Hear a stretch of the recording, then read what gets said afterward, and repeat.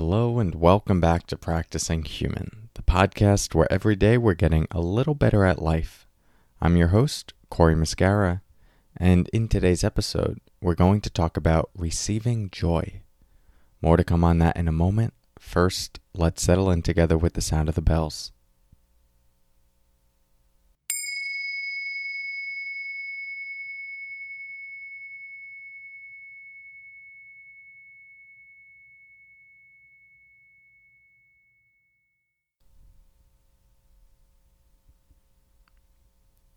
So in today's episode, we're going to talk about receiving joy. And this was inspired by a quote I read by Ruth King. She says, "Another measure of emotional wisdom is our consistent capacity to recognize, tolerate, and welcome goodness, joy, and ease in our lives. This requires practices that soothe and rewire our mental programming and nervous system, allowing us to rest more in our own skin and heal."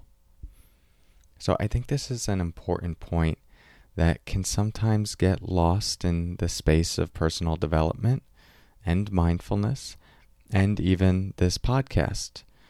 I know I am certainly guilty at times of emphasizing perhaps working with discomfort, pain, the process of healing, and the negative sides of that.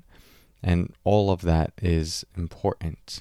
And I think I tend to emphasize it just because it's not always, there's not space made for those conversations in all domains. And so a big part of my stance in moving toward a good life is being able to not guard ourselves against the difficulty and invite that into the full experience of being human. But what I will say I sometimes forget is that we tend to have an equally difficult time as humans of really taking in and appreciating the good in our lives, the joy, the pleasure when it's there. We tend to assume that, well, of course, it's easy to feel goodness and joy. Like, that's what I most want. But when it's there, do we really let it sink in? And even as we're going throughout our day, are we attuned to, and do we allow ourselves to tolerate those subtle moments of goodness that arise? And I think that word tolerate that Ruth King uses is important here. Because I don't know about you, but when I think of tolerate, I tend to think of tolerating something bad. Not necessarily can I tolerate something good. But joy and pleasure and goodness, these have frequencies to them in the same way that pain and discomfort have frequencies to them that can feel overwhelming to our nervous system. And if we haven't trained ourselves to stay present to deep pleasure and joy and goodness, then we'll find ways to turn away from it, to shut down to it, to sabotage it. This is very common for those who may have grown up in a volatile household or one where there was a lot of chaos and pain, and then the experience of joy would arise, but is so unfamiliar that we actually turn away from it, even though it's the thing we're often most looking for. And so that the training of presence is as much a training of being with the good things in life as it is training to be with the uncomfortable things. Usually I have to make that argument the other way around, which is interesting, making sure that we understand that mindfulness is also about being with the uncomfortable parts of life. But this episode is to serve as a reminder that, and in case we forgot, it's also about being with the good things in life and training ourselves to really appreciate them while they're there.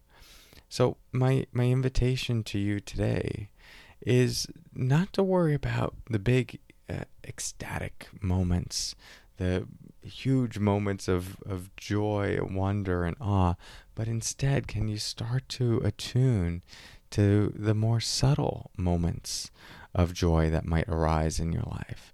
And instead of quickly passing over those, can you receive them? Can you stay present to them and allow your system to tolerate them? Even if there's a feeling of, this is uncomfortable. The training of being with it is the same training of being with discomfort. And that will slowly get more and more accustomed, and our window of tolerance will expand. And this doesn't have to be just the subtle moments of joy. If there are big moments of joy in your life or any other form of positive emotion, notice what your relationship to it is. How much do you let yourself experience it, to take it in, not just in the mind, but in the body, because that's really where it's happening.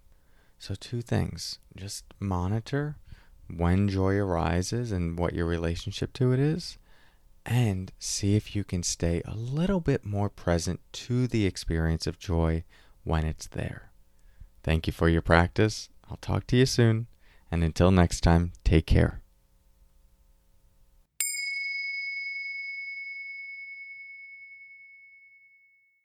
Hey, if you'd like some supplemental resources for this podcast, like meditation, sleep meditations, and different resource recommendations, you could text your email address to this number, 1-631-337-8298, and you'll get an automated email to your inbox with all of these resources.